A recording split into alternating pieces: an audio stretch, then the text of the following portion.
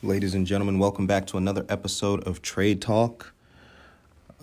Missed you guys for the past few days here, but wanted to see what the markets were doing and how things would settle down after we had the January 6th runoff in Georgia. It seems like everything went according to the Democratic plan, though I thought the Republicans would still maintain the seat. However, it makes for a very favorable policy outlook. So in this episode, we're going to be talking about volatility, specifically volatility dynamics in the market. I, for one, have a very strong thesis on what volatility is to come in our markets based off of the Georgia runoff and storming of the Capitol. It seems that we're in a particular situation where the VIX is above 20. Anytime the VIX is above 20, it means that general consensus of the market is things are unstable or they're headed towards a correction. The VIX is a Chicago Board of Exchange index that measures the bullishness or the bearishness of the S&P 500. So as we're here with the VIX, and most economists are looking at the first quarter as a grim outlook with some gold sell-off and copper metals as a whole selling off. Some people are fearing inflation. Some people are fearing deflation. Deflation of the currency, inflation of the prices. Well, the deflation is already happening, as you can see that the Japanese yen continues to gain on the U.S. dollar. However, I don't think deflation is really our issue here. I think more so volatility is our issue because there are some factors that will make volatility ever present within this new market. Originally, I thought within my thesis that markets will remain flat. I wasn't thinking that volatility would be here. But then as I went and dug deeper and really looked into where we could find the volatility, I said, oh, this makes perfect sense. So before I get into where you can find the volatility, let's just frame the thesis as a whole. Thesis is markets will remain volatile with earnings season and the quarter after quarter following will be very telling of if we have a correction or not. So again, markets will remain volatile with earnings season quarter over quarter telling if we're going to have a correction or not. So let's get into why that thesis is and where it comes from. There's a particularly interesting aspect to this current economy in that it somewhat mimics 1999 and the year 2000 and the dot-com.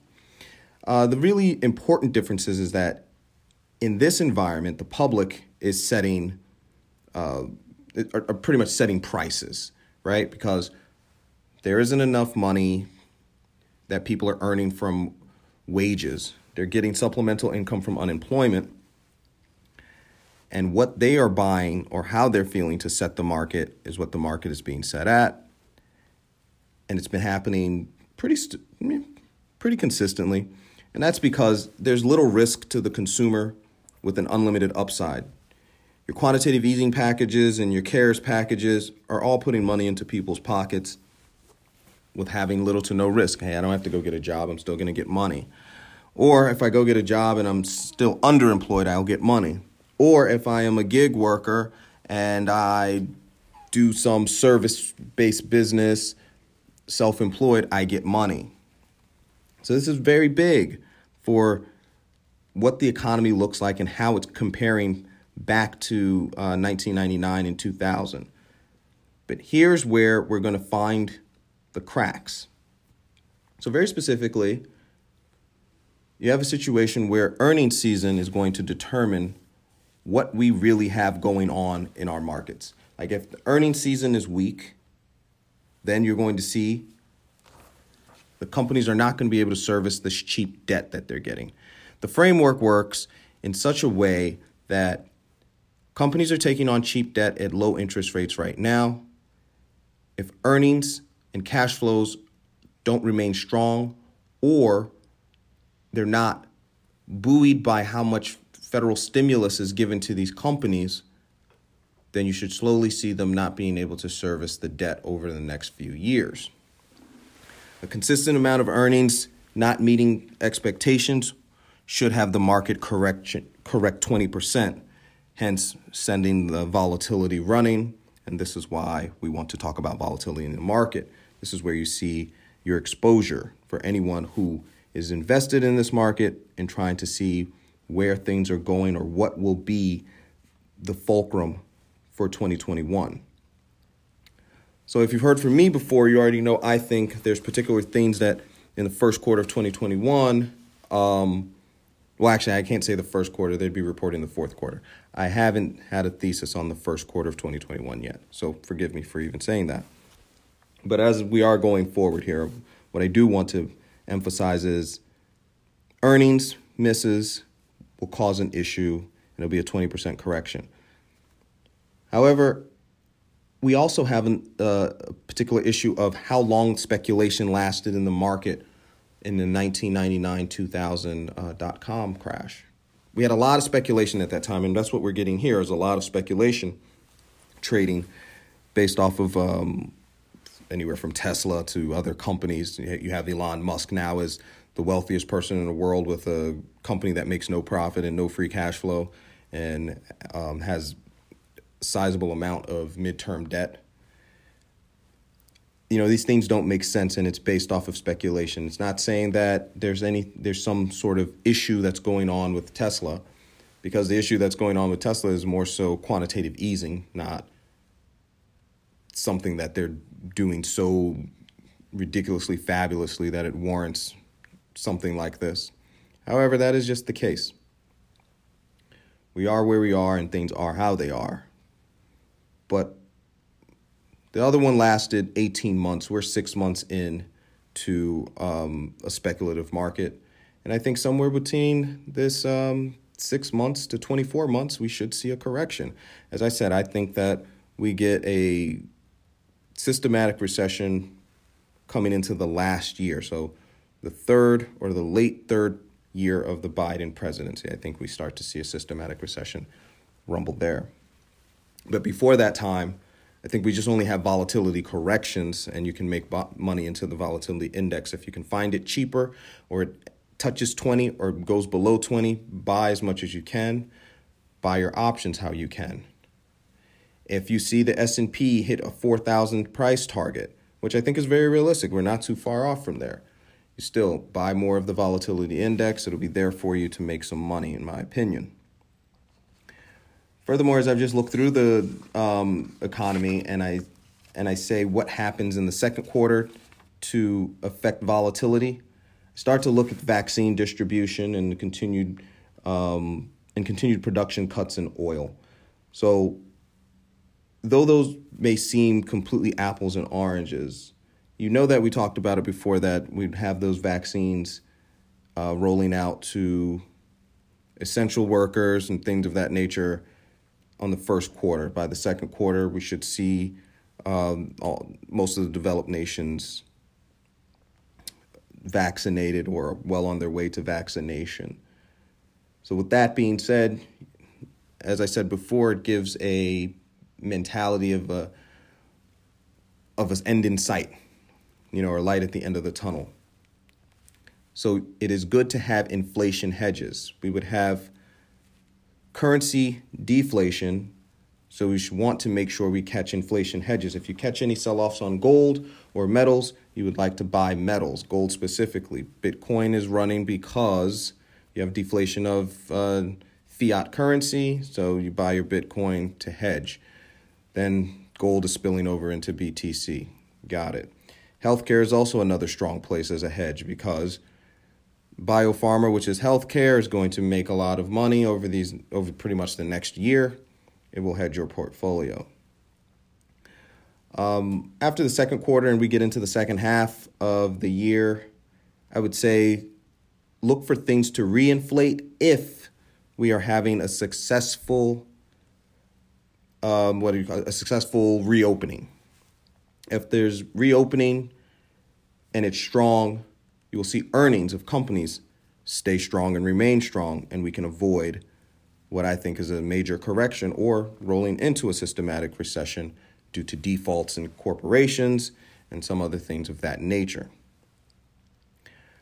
However, I do say that with that not happening, and we have companies having stronger balance sheets, it'd be pretty beneficial to short your volatility position or not just mess with volatility at all. So again, it's case by case. You got to look at it by each quarter.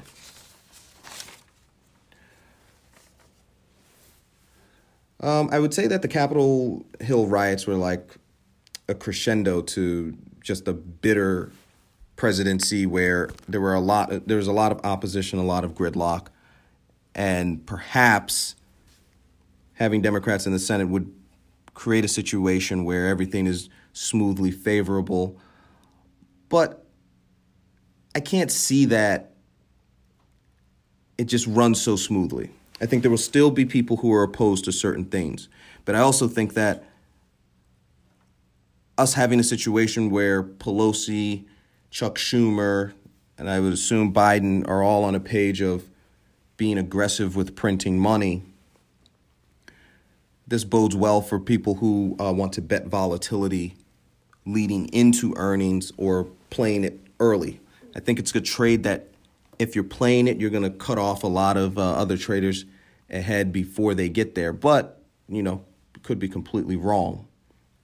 However, it'll just be based on their earnings at the end of the day, as the thesis says. Right now, the S&P 500 is already above its projected range. Things are extremely frothy and overextended, but they could run to 4,000. It seems to say like you sound indifferent about the whole matter. It's not about sounding indifferent. It's about realistically knowing that each time they pump money, you're going to make another leg up. And then they'll go back to the negotiating table for what they want to pump up next. You hear everyone saying $2,000. You have no realistic idea of when the 2,000 is going to come, but they're promising it, so the American public will be committed to receiving it. And if they're committed to receiving it, they're going to have to find a way to do it or back out on their word and have a whole different set of problems. So in order to get that 2,000 passed, how much gridlock is it going to take for that? Every time there's gridlock, it doesn't matter that people are like, or the idea is that they're being fed. We know that they're not. We know that people don't have enough money. You know that states are trying to issue stimulus packages and fighting and debating each other about how much to give and not wanting to drain their coffers to make these payments. So there's nothing that's very clear about this, that just because you have a Democratic favorable Senate and all that you're just going to walk into the sunset and get everything you want. More than likely, you continue the same political gridlock, you extend volatility throughout these markets, and corporate earnings will serve as just another leg up in proving that this is unsustainable. Because the only way it can remain sustainable is with government money, as it's been said over and over and over again.